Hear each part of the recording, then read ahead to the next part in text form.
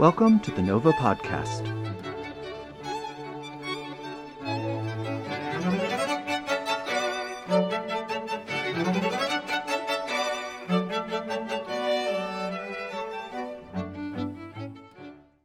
Welcome to the Nova Podcast. I'm Rebecca McFall, a violinist with the Fry Street Quartet, which is in residence at the Kane College of the Arts at Utah State University. And we're also currently serving as co-music directors for the Nova Chamber Music Series in Salt Lake City. This is episode 4 of the Crossroads series, and the subject is food.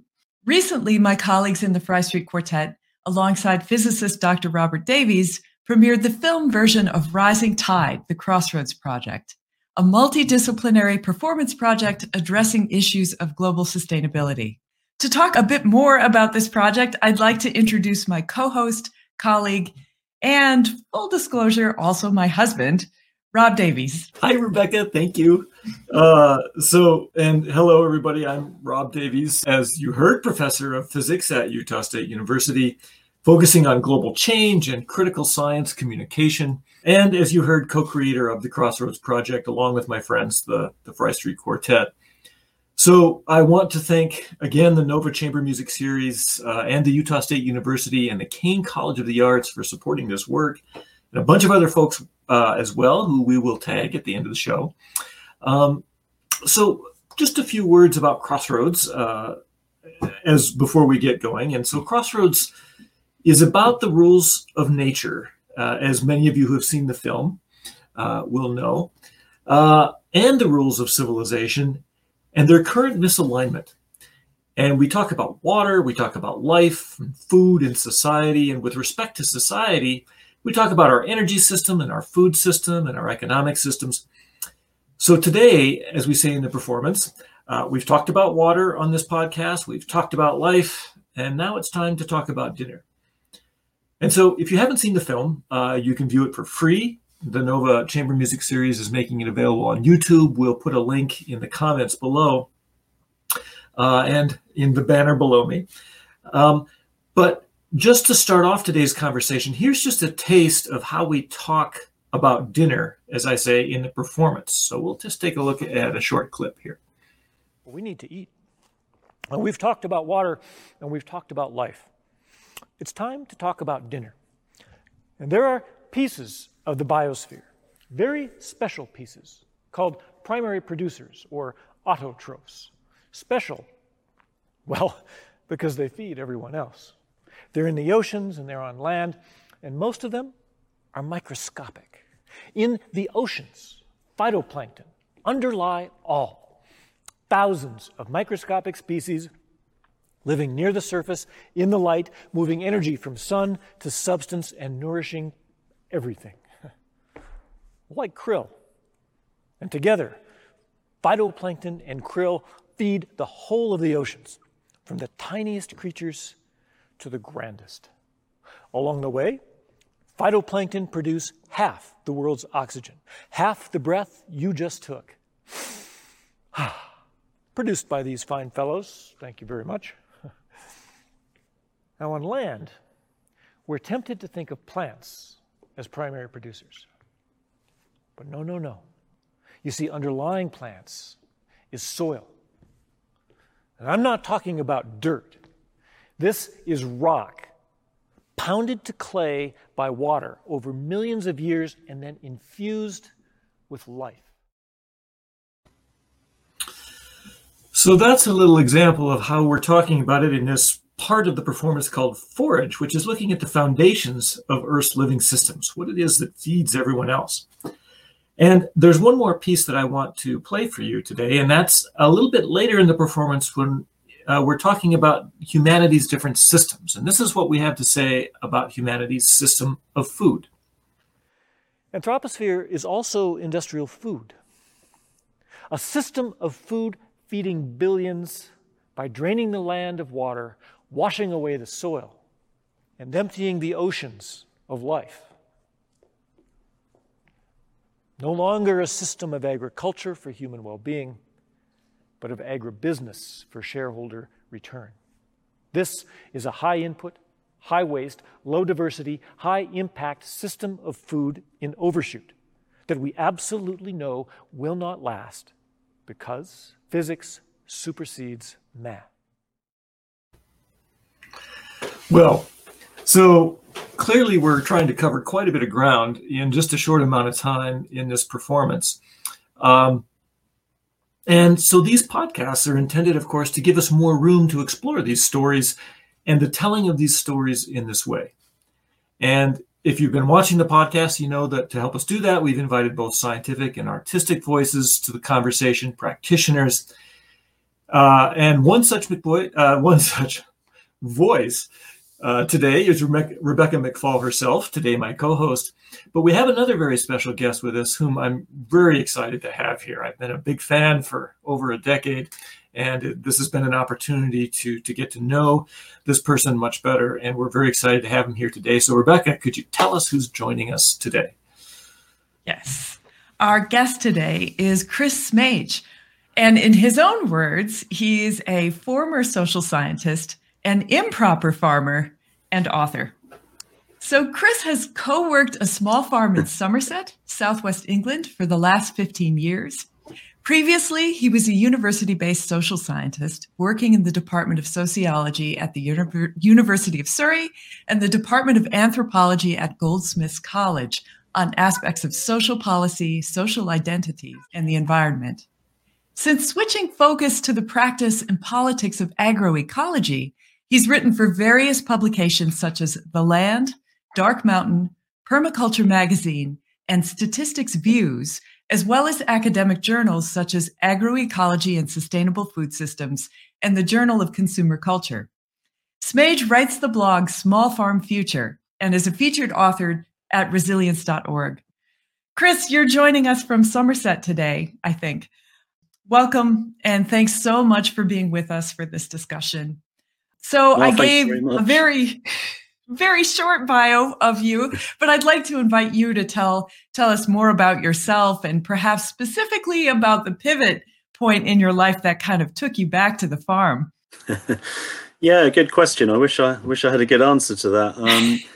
Yeah, I mean, I studied anthropology as an undergraduate degree in London and here in England, and I guess I got interested in peasant farming then, and partly in terms of the way that peasants, are partly growing food for themselves, but are partly locked into these bigger global systems. And I was kind of interested in how, how that figured in their thinking. Funnily enough, at that time, I knew absolutely nothing about growing or farming myself. It was kind of an intellectual sort of interest. And then, the way life works, I ended up kind of doing other things and putting that aside for 10, 15 years, not really focusing on food or farming or environmental issues at all. And then I sort of gradually switched into the fact that, we had these big issues, climate change. This was sort of in the late 90s. Climate change was, people were beginning to talk about this as a big issue. And I started, maybe you get to a certain age when you start thinking about, where does my food come from, and sort of getting interested in gardening and so on. And I suppose at the same time I was feeling a bit stuck in a rut in academia. So I made this kind of crazy decision along with my wife to jack it all in, get a bit of land down here in Somerset and start being a farmer. As I say, maybe not a proper farmer. So I started doing that. Started growing vegetables basically on a small commercial scale, selling them. We call it a veg box scheme over here, like a community supported agriculture kind of thing. Where we were growing vegetables and selling them to people we live on the edge of a small town here of about 25,000 people. So we started doing that, and that was interesting, hard, a big learning curve. And I guess I had a slightly naive view that, if I grew as many onions and carrots as I could, I'd somehow sort of solve all the problems of the world. And of course, that didn't quite work out, didn't quite solve all the world's problems. So then I a little bit went back to my social science and maybe keyed in again to that kind of stuff about peasant agriculture that I'd studied, when I was a young student, and started sort of trying to put what I was doing into a bigger intellectual context, partly from the social science, what kind of social and economic and political systems are we all tied into that make dealing with these issues, dealing with climate change, dealing with food issues so difficult. And also perhaps, although I don't have a farming or a science background as such, actually doing the farming and thinking about things like soils and plants and livestock and the ecology that I was part of, sort of putting, I was now able to put that in a little bit more of a sort of wider ecological context. So, and obviously that very much ties in with some of the themes that you've been exploring in your work. Thank you.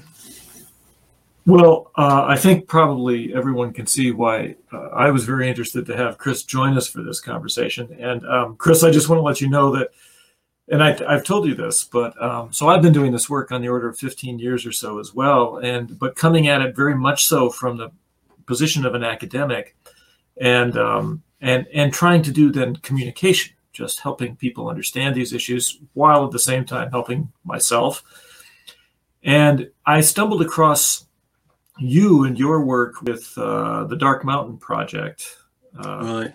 Probably about 10 years ago, which is a collection of writers writing about these issues, and found your writings particularly useful, and quickly found my way to Small Farm Future and your essays, and have discovered that and found your voice particularly interesting and unique because it wasn't an academic voice. It's got these academic aspects to it. You have this training, and you certainly, but very much coming at it from a practitioner, but an incredibly articulate, deep thinking practitioner, I would say, has been my experience. So this is really, I just want to say that you've helped me start thinking about these things in broader perspectives, going back more than a decade now. And thank you. And so your work, whether you know it or not, but hopefully you can recognize a little bit of it, certainly is in the script of this performance and this delivery. Well, that's good to hear. So I want to ask you, maybe just to start off with this, that certainly part of what we want to do in the performance is talk about gaining a vision of where we want to go. We know we're not sustainable in just about any way civilizationally, certainly with our food system.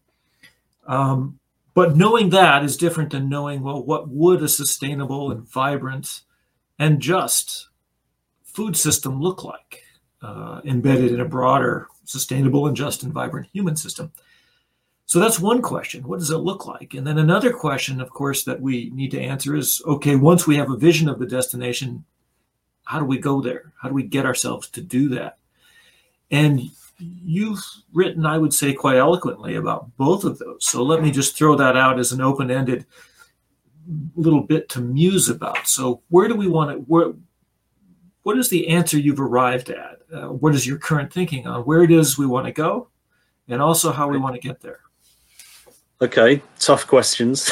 Yeah, I mean, as you know, I've just written this book, A Small Farm Future, where I sort of try and go through a lot of this stuff. And part of my thing in that book is to say that there are no answers, basically, and not in a kind of despairing sense that there's nothing we can do, but in the sense that there's no sort of magic bullet solutions. There's no kind of one single thing where it'll make it all right. So we've got a lot of tough decisions and tough trade-offs that we're facing. But essentially, I mean, the clue is in the name of the book, I guess, or in the name of my blog. Essentially, I'm arguing that we need to relocalize our economies and relocalize production.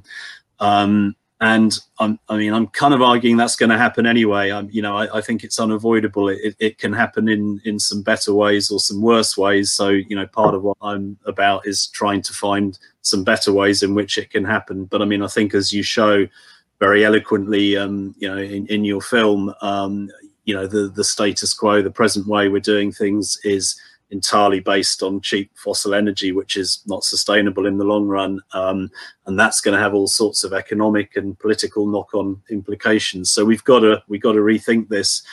And you know, if we sort of let it go by default, I think it will lead to a lot of conflict that's going to sort of end up with us, you know, being in sort of economic strife locally. So what we need to do is try and build a sort of new agrarian local economies in a more convivial and congenial way. So that's kind of where I'm coming from. I mean, the sort of some of the underpinnings of that are partly, I think, if we have more people and an economy that's kind of basically grounded in the ecological potentialities of our local landscapes, we get better feedback. I mean, one of the problems, I mean, again, you've shown all this very nicely in your film. You know, we've got this kind of globalized system where the resources that we're using, the food we're buying, what we're consuming is coming from somewhere else, somewhere that we don't know. And we really know what impacts it's having are. So, you know, one argument for a small farm future is, you know, if we're producing our livelihoods more locally, the consequences of our actions come back to us, and we can adjust accordingly. I guess there's also a whole series of arguments about ecological efficiency, where you know, again, the cheapness of fossil fuels, the cheapness of energy has broken open the sort of little feedback loops and little mechanisms that we can otherwise use at a much lower energy cost to sort of do the sorts of things we need to do. So, I mean, a classic example here on our farm is we have composting toilets. So, you know, our liquid and solid wastes, shall we say, get collected up. We don't use any water, you know, we're not flushing it away somewhere else using high energy water to, you know, to take it away somewhere else, process it, and then sort of have it as a waste disposal problem. You know, we're creating our own compost using the nutrients there to go back very carefully, I should add, especially if any of our customers are listening. We don't use the solids to, you know, we don't put it straight on our salad plants that we sell, you know. So, you know, and that's where, you know, that's again where modern learning, what we know about microbiology and so on, can be very important in getting these systems better tuned. But ultimately, it's a kind of low input, low impact system.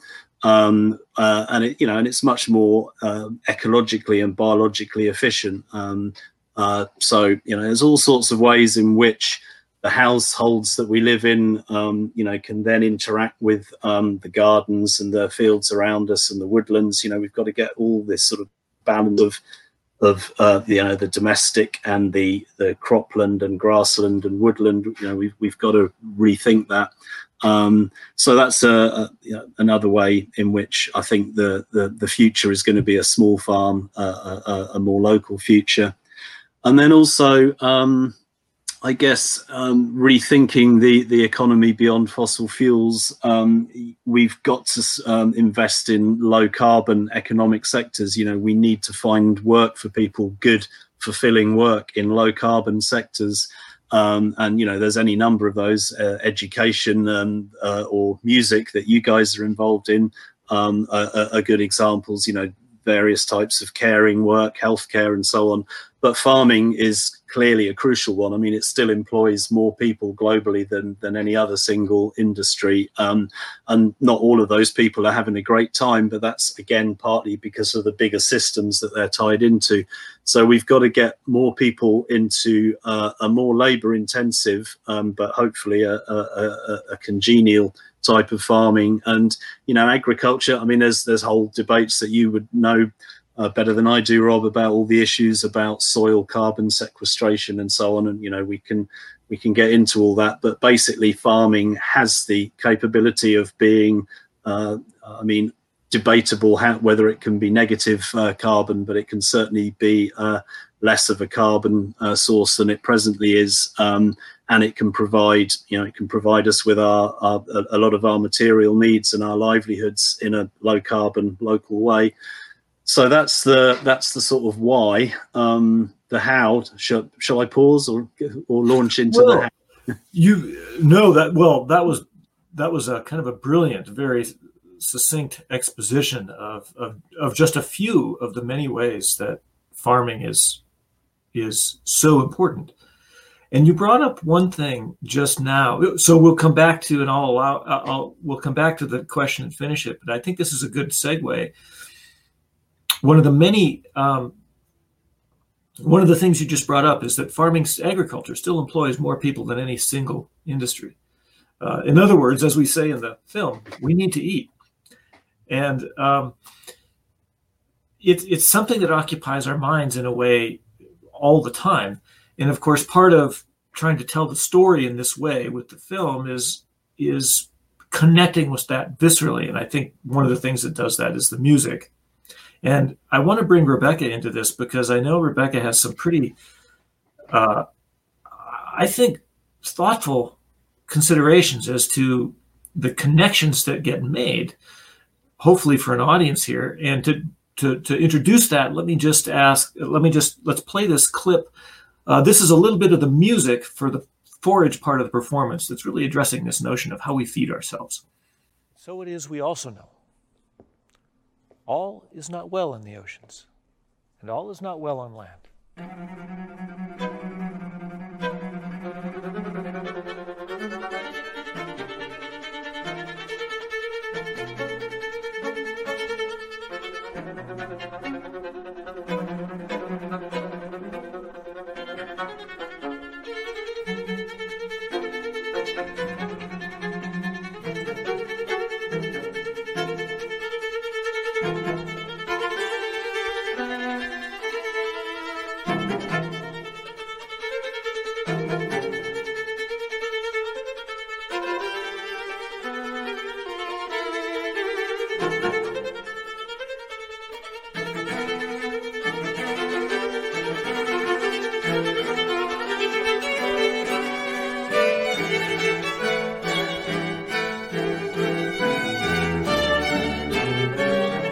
Oceans warm and turn to acid.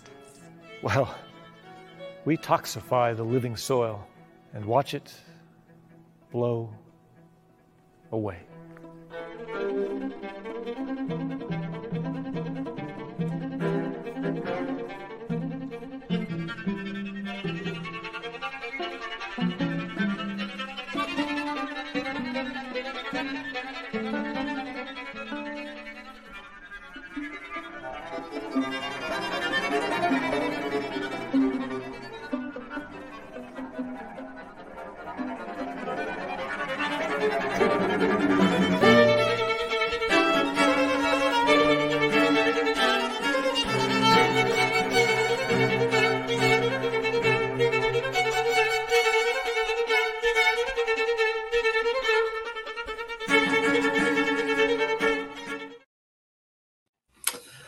Okay, well, that's about half the movement from Laura Kaminsky's piece Forage. And Rebecca, I know you've had some really interesting comments about just how this music, what it evokes in you about food. Yeah, well, Laura's writing is astonishing throughout the whole piece. And in this movement, what always happens to me when I hear it, there's this energized, relentless quality to Laura's writing. And somehow it kind of comes back to something really basic for me. Just the very notion that every living being on this planet is looking to eat each and every day. And somehow stepping back to really ponder that always strikes me as astonishing. I mean, for us lucky ones, we don't have to work too hard to know when we'll next be able to eat. But for many people, that isn't a given. And certainly for animals that aren't domesticated, it's the primary driver of the day's activity. And so Laura's music, I think, captures this brilliantly in kind of a wide range of emotions. Sometimes the music is energetic and scurrying, kind of like the title, foraging. Sometimes there's tension that's created with rhythms that are tugging against what is otherwise felt as a groove in the writing. And the movement sort of ends with quite a bit of drama and maybe a little bit of a sense that we're pushing things to the brink. And so there is a visceral kind of understanding, I think, that goes with just experiencing the music and letting it bring those things up. Because in our busy lives, our busy professional lives, there's so much that we take for granted, and we don't maybe stop to think about these connections or ask where our food is coming from, or ask if the privilege of knowing exactly if that we're going to be able to eat whenever we want to, how and why we have that and at what cost. It is just this relentless something that we're always concerned with, and yet we never think about. Those of us, I think, in the position, certainly the middle class, industrialized or developed world sort of lifestyle, we're somehow always thinking about food, but never really thinking about it. Chris, I'm interested, and feel free to jump in too. And we're going to round back to the notion of how do we sort of get to this vision and some other aspects of this vision that you've articulated so well in this book about In Small Farm Future. But I'm interested, just as you listen to this telling of the story in this very different way in this performance, what did you make of that? Yeah, it was really interesting to hear Rebecca sort of, giving those perceptions of it, and it very much rang true to me. And I thought, what you did really well in the film was show the kind of systemic nature of, the way that, all the interconnections in nature, and, the way that, as Rebecca was just saying, the way that nature is this sort of huge symphony of organisms feeding, and this huge kind of energy medley.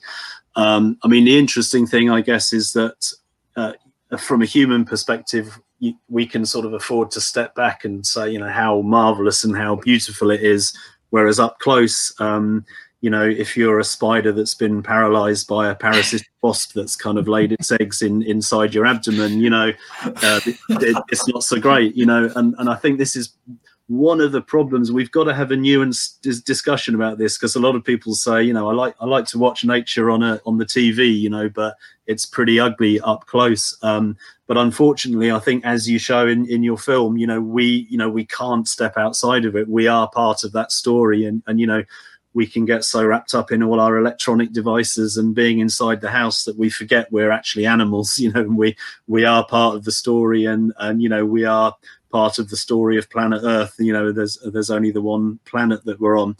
And so part of what agriculture is about is, like all organisms, we try and make things easy for ourselves. And, there's a lot of us on the planet. And so we try and push the envelope. We try and, make it more productive of the things we want and less productive of the things we don't want. And, there are ways that we can do that. But I think, as you've shown in the film, we can't do that infinitely. There are people who argue that, we can, it's just about the next kind of techno fix around the corner. But I think, you've shown pretty nicely in the film that it's very easy to, with cheap energy, we've sort of pushed all these systems way out of whack, and they're coming back on us in various ways that we need to deal with, without kind of silver bullet solutions. We need to do the hard work. We need to be creatures. We need to be organisms sort of in that story, figuring it out. And, there are ways that we can figure it out. But again, I guess it's kind of my mantra. The way that we can figure it out is by being farmers, being in our localities, producing food for ourselves, dealing with, You know, you know, it's a like all other organisms, it's a big sort of game of you know, push something out there and get the reaction back, and constantly adjusting to that. There's no way out of that. That's the game that we've got to play. I wonder if I could jump in for just a second. And in the last podcast with our guests, the conversation actually moved from life to food, because of course they're inextricable from one another.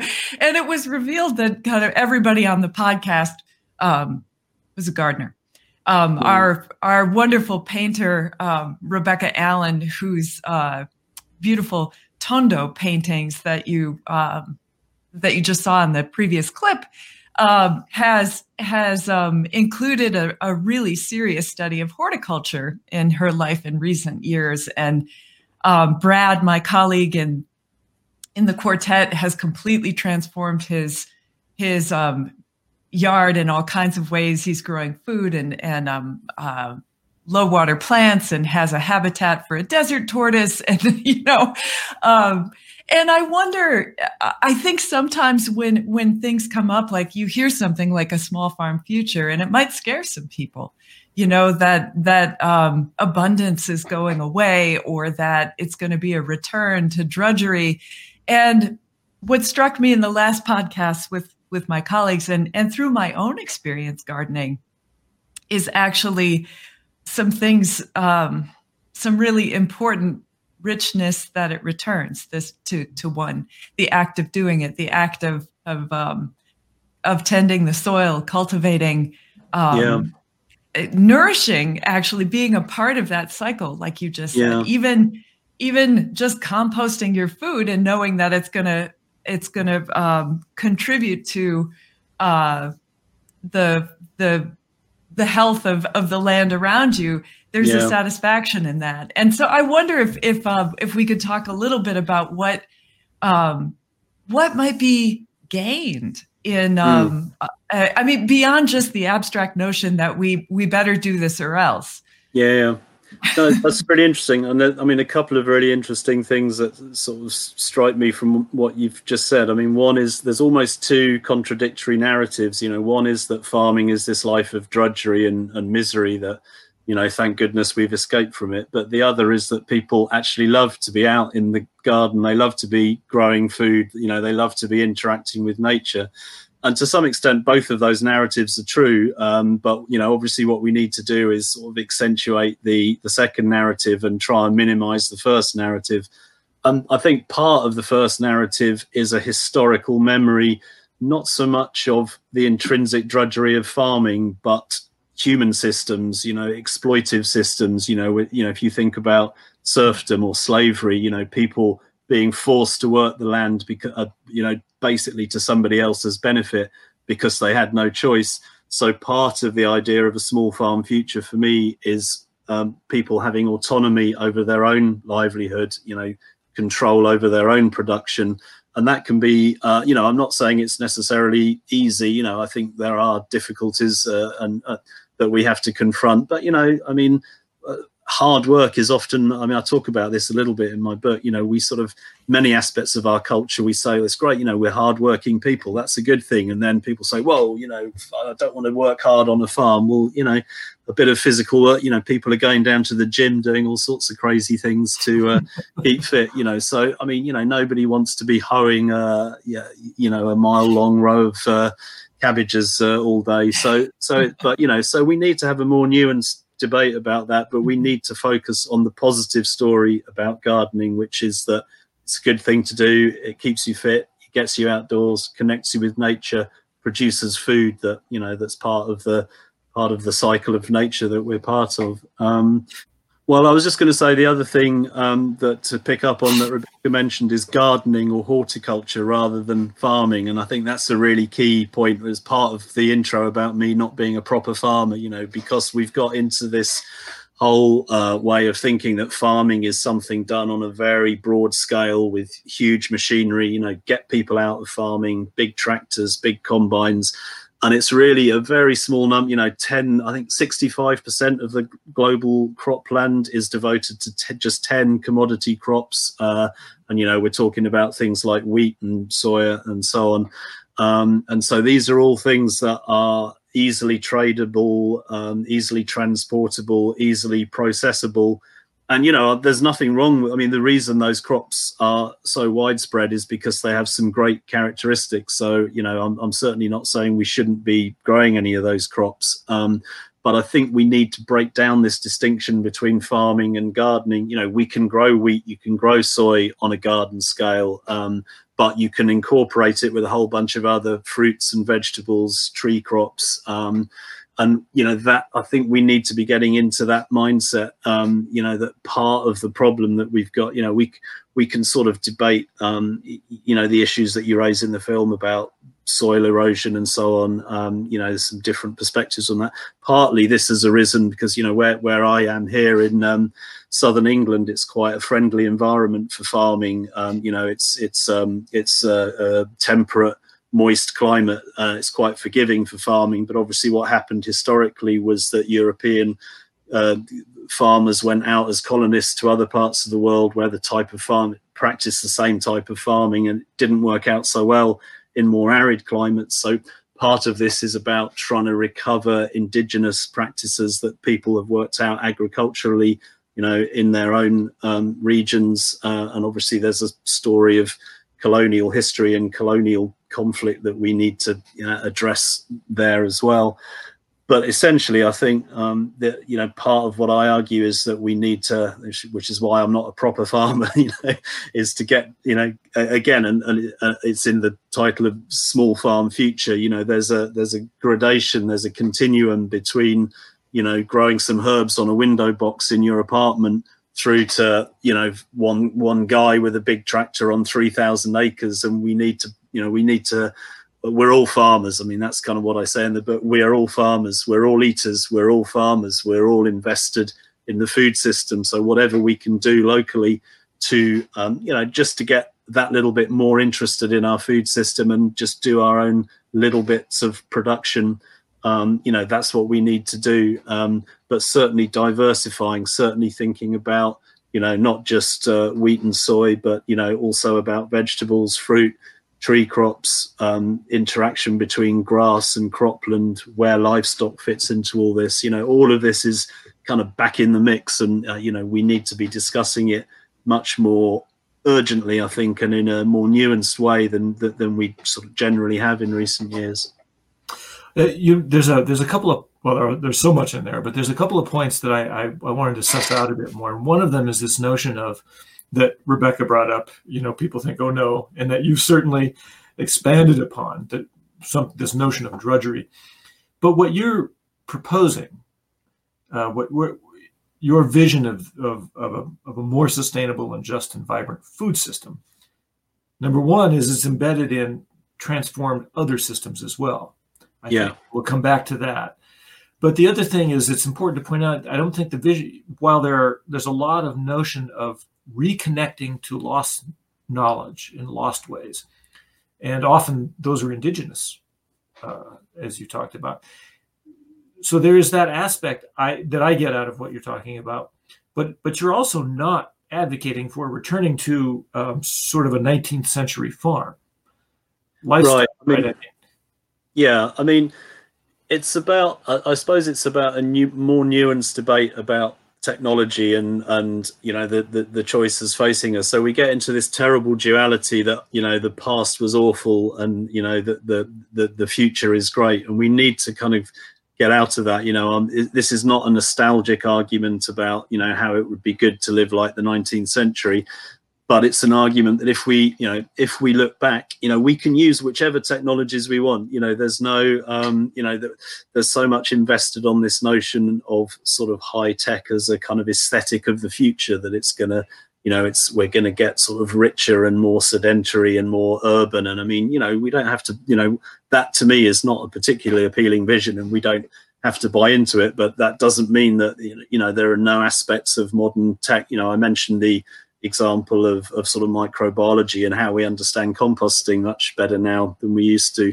But the the interesting thing, once we sort of get out of that whole progress versus nostalgia mindset, the interesting thing about looking back is that most parts of the world, people lived there a long time and figured out what a low impact, low energy farming system looked like, and they were conscious of the issues that they face locally, whether it's aridity, water stress, fire stress, floods, fertility issues. And so we can learn from that. It's basically all I'm saying. We can learn from that. And once we've sort of abandoned this notion of some kind of high-tech urban sort of disembodied existence, we can apply techniques that people used in the past because they were good technological solutions to ongoing. We still face all these problems of aridity, fertility, flood or drought or whatever, fire, and we can look open-mindedly at the answers people had in the past and say, oh yeah, we can draw on that and use that in our farming, not sort of mindlessly replicate it because it's like some rural museum. It's about learning from the totality of human experience, and people in the past had faced this and thought about this and figured out ways of addressing it that we can learn from. That's pretty much all I'm saying. I love all of that. I want to just bring up a term that you mentioned, Chris. I think it came up in your blog, but this notion of permaculture, and right. And it's a notion that I've been pretty interested in for a number of years, and I think the idea in my mind, the way that it lives, is it's the study of how things intersect. How do you put things together so that they systemically work to support one another? So in permaculture, there's this idea that you can create plant guilds, and you have an overstory and an understory and different kinds of root systems that all work together to actually, amend the soil in ways that the idea is you put the right things together and it needs very little help from humans. And it's a fascinating notion. And actually this kind of interactive system at its ideal, in my mind, lives very much the way a string quartet functions, honestly. Right. And, you have this common goal to serve the music. You bring your talents in your line to meld together to create something greater, something that's healthy. And one more notion that you talked about, which hopefully will relate to the other two, is just this idea of when you localize efforts, you're paying attention to weather patterns, you're paying attention to your community around you, and you're letting those things inform you. And I guess I'm just bringing it back to kind of how so much of our lives and the way we do things has become so outsized, enormous scale. And we think nothing of traveling around the globe to make these systems work, which of course is fossil fuel dependent. And that's true in agriculture. It's true in all kinds of industries. It's even true in my own field, where success is often defined by how far you go to give concerts and how often you do that.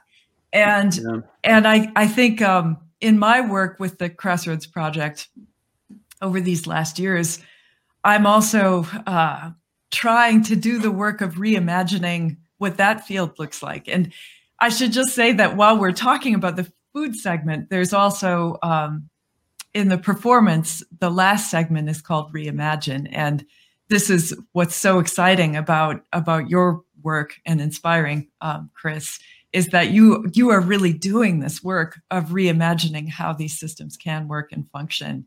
And I think, I hope that actually it serves as inspiration for whatever field any one of us are in, that we turn our thinking more towards these interactive understandings and figure out how we can find richness in localizing and seeing that there's exciting potential in doing so. This was just a riff on on broadening out kind of the food system conversation, but to share in that sense of reimagining, I guess. Yeah, and I mean, sorry, we can say something. Well, I think this is where you're going, Chris, which is this notion of localization. I think you've written quite eloquently about how that works only if other things, localization of agriculture works only if other things are transformed as well. And maybe you can discuss that a bit. Yeah, I mean, again, one way in terms of what Rebecca was saying about permaculture and localization, one of the issues, again, is because we've had this very abundant, cheap energy source with fossil fuels. It's like we can almost terraform the world to these kind of huge proportions of our own making. So, so much of what's gone in agriculture is, the most expensive aspect is human labor, therefore get labor out. So we have a huge machine. Well, then the huge machine needs to have a huge space to work at its most efficient. So, the hedgerows come out, the woods, the boundaries come out, and then, that sort of the cheap energy and I mean, you show it again nicely in the film in terms of, the sort of globalization of the economy and consumerism. You get this whole sort of systemic structure that kind of drives this uniformity at the local level, which is not serving local needs, and then it becomes very difficult for people to kind of reconfigure that to local needs. Here where I live in Somerset, when the railways were built in the 19th century, we grow, it's a kind of relatively warm, relatively wet climate here, so we grow good grass. So dairy farming became a big thing, and the trains would take the fresh milk up to London. So at one level, people say this is a dairying area, which it kind of is, and intrinsically it's quite well suited to growing grass. But partly it's got an agricultural history that's connected with urbanization and, fossil fueled transport getting milk to London. So we kind of need to rethink these things. Permaculture originated from the notion of permanent agriculture, and a lot of it is just about kind of drawing on those lessons of people figuring out ecologically efficient forms of farming and sort of applying them in the present day.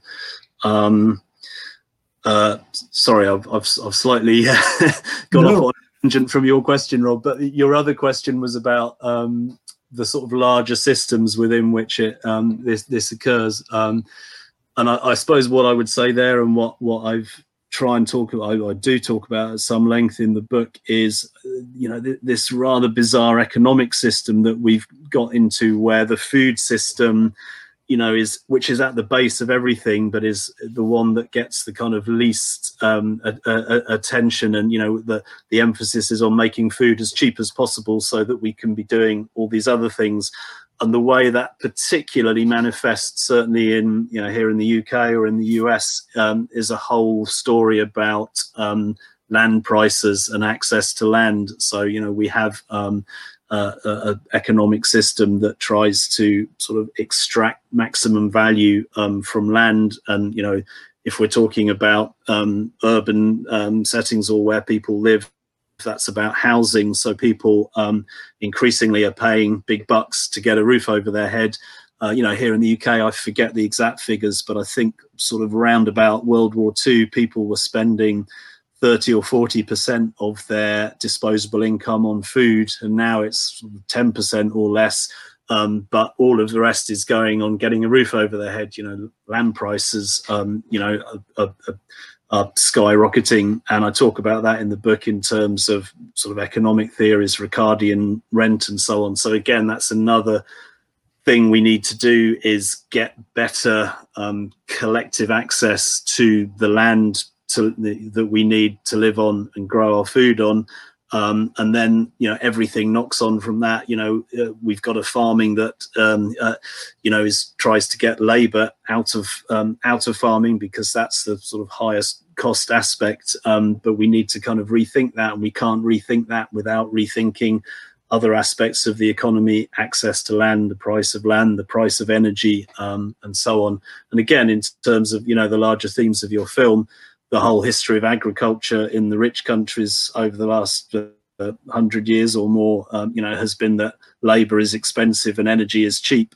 So you get pushed, and we've had this whole that sort of thing to think through as well here on our farm. You get pushed towards a fossil fuel or a machine solution because it's quicker and cheaper than a human labour solution. But ultimately, those solutions, I'm not saying there's no place for machines, but it tends to push against the sort of connections that Rebecca was talking about, where you're thinking of those kind of ecologically rich and sort of human involving ways of producing food, which pushes you back towards the horticulture. So yeah, all of these things are interconnected, but ultimately it's the systemic nature, which you show so well in the film, which is to do with a system that essentially says maximizing profit, is the way to organize society. The best way of delivering general well-being is a system which sort of unleashes profit making, or lets the leash off profit making. And that's the sort of interesting one, because I think we get this kind of complicated story where we talk about the market. We need market-based solutions, and again in my book I say, yeah, we need markets, but when I talk about a market, I think of it as an actual place that I go to sell my food. Not a kind of globalized sort of quantitative, what's the price of wheat on the sort of Chicago exchange. And there's a whole fascinating history of development of global agribusiness around farming, and ultimately the sort of derivative markets and all the baffling financial markets that that people currently talk about, when they talk about the market. So again, it sounds like this kind of quaint thing. I'm saying, wouldn't it be nice if we all went back to these sort of canvas awning sort of markets? But really, that's the way that we've got to, it's the way that we can engage with producing our livelihoods locally from a sustainable ecological base, it is a kind of profit-based system, but it's not one that makes profit making the heart, the root of everything we do. If you make it possible for local farmers to make a decent, not an extravagant, but a decent income from getting to the market and selling their wares, then we're kind of operating locally within the ecological base. If what you say, if the market is the sort of global price of wheat that's going to be affected by the cheapest price of wheat, the cheapest place that can produce wheat anywhere in the world, that's kind of undermining of that local livelihood based approach. So I talk about that quite a bit in the book, but we sort of got into this way of thinking that the market is how the global corporate economy works, but it's not. It's a in many ways, the global corporate system tries to diminish markets and close them down, and is based on sort of finding best return to profit wherever it is in the world, and that knocks on in all of these sort of complex ways to the price of our housing, the price of our energy, price of our food. And I mean, it's a big task, but we've, in the light of the crises that you show so well in the film, we've got to rethink this whole thing absolutely entirely from the ground up. So I know Rebecca has quite something she wants to bring up here, which I know is going to be good. I just want to tie this up with something you yourself have said, Chris, or I just read. You said small scale local agrarianism isn't well suited to generating salaried work, but it is well suited to generating livelihoods. And I think that's just such a fabulous perspective. I sometimes say that where we want to get to is where the goal is not making a killing, but making a living. Right. And so I think that notion of the markets and really bringing it down to the local level is such a nice visualization of that. Rebecca? Right. Well, as I was listening, a sort of snapshot of my life that haunts me kept occurring to me, and this is, getting to the airport at some ungodly hour to make a flight. You get there, you're starving, and you maybe buy a coffee. It's got a plastic lid, and it's a disposable cup, and you're hungry, trying to eat healthy, so you buy a banana, which has been individually wrapped in plastic and is like $3.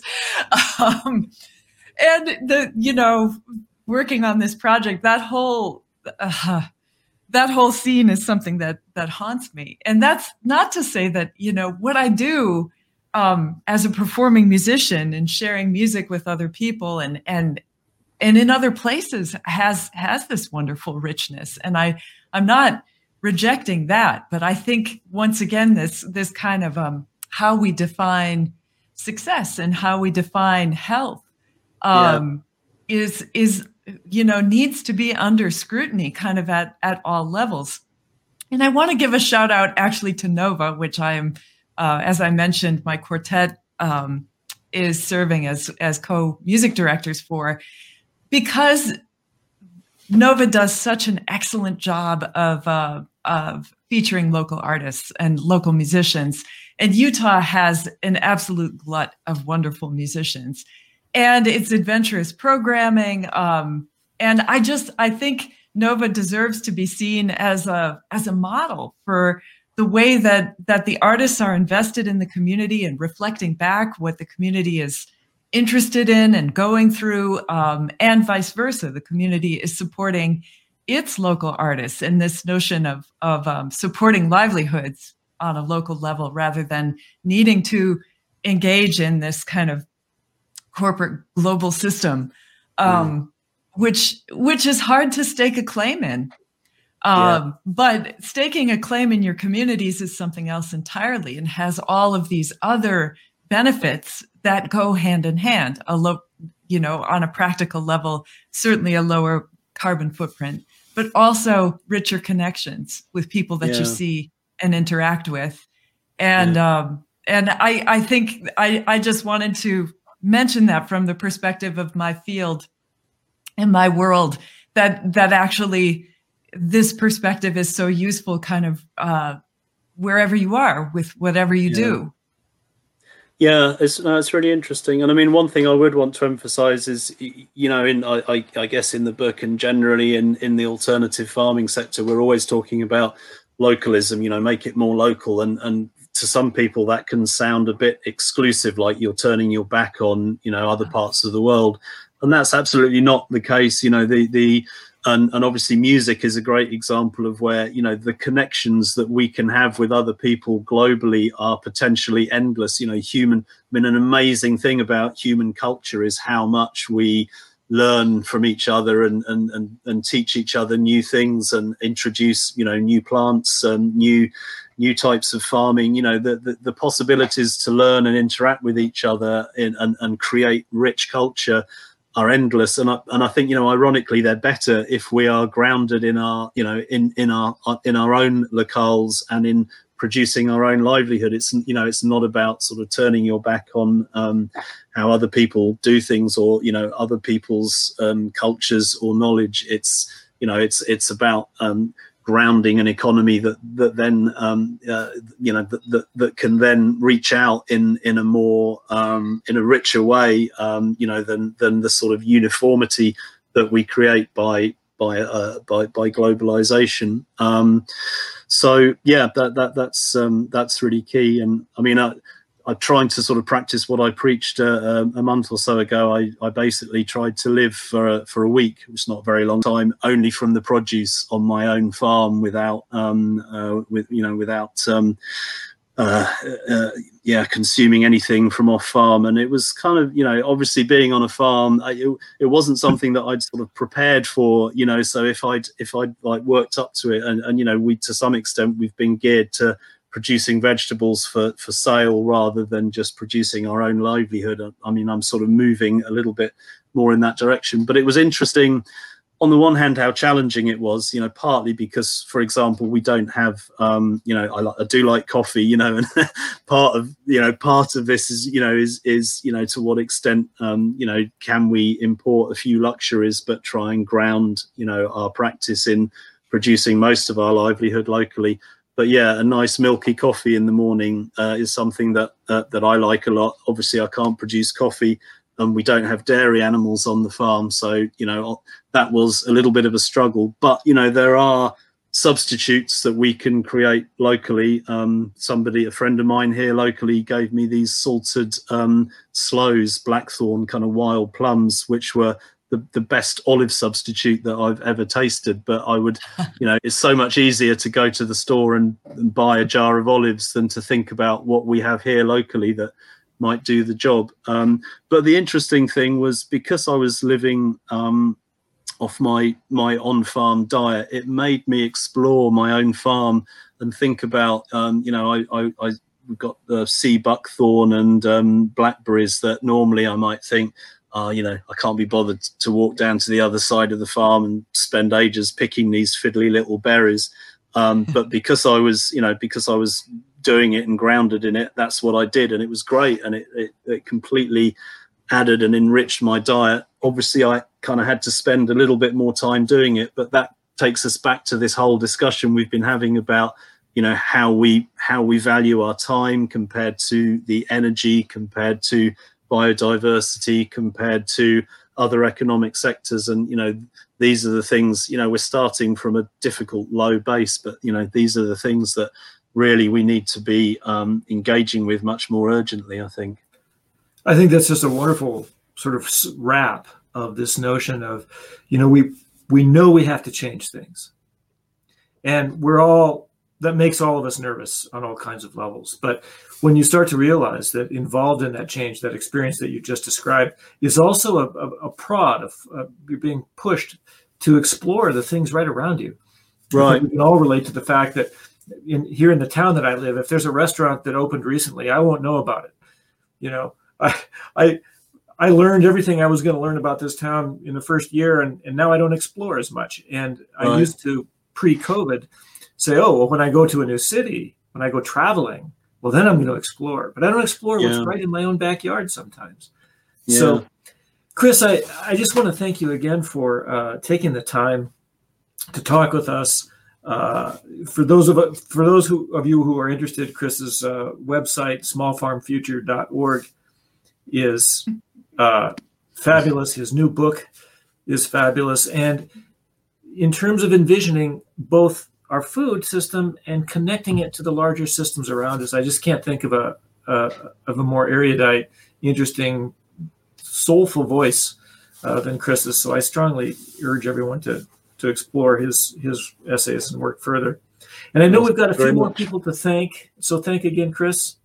We've got a few more people to thank. Rebecca, could you help us out? Absolutely. Yeah. And a heartfelt thank you from me too, Chris, for joining us today. And we have a list of season sponsors who we need to thank. As my colleague Brad said at the last podcast, it takes a village. So we'd like to thank the Utah Legislature, Utah Division of Arts and Museums, the Lawrence T. and Janet T. Dee Foundation, the Salt Lake County Zoo Arts and Parks, the George S. and Dolores Dore Eccles Foundation, Isotope, Salt Lake City Arts Council, the Cultural Vision Fund, Dominion Energy, Rocky Mountain Power Foundation, the Alice M. Ditson Fund of Columbia University, and the Aaron Copeland Fund for Music. Thank you all so much for joining us today. This has been the Nova Podcast. Our hosts were Rob Davies and Rebecca McFowle. Our guest was Chris Smage. This episode was produced by Chris Myers. The Nova Podcast is funded by listeners like you. You can donate to support Nova's programming at novaslc.org. If you have any questions or comments, we'd love to hear from you. Send an email to info@novaslc.org. On our next episode, systems scientist Elizabeth Sawin and photographer Garth Lentz connect the dots of our discussions and help us see the big picture. We hope you enjoyed listening to today's episode. Don't forget to subscribe and share the Nova Podcast with your friends. We'll see you next time.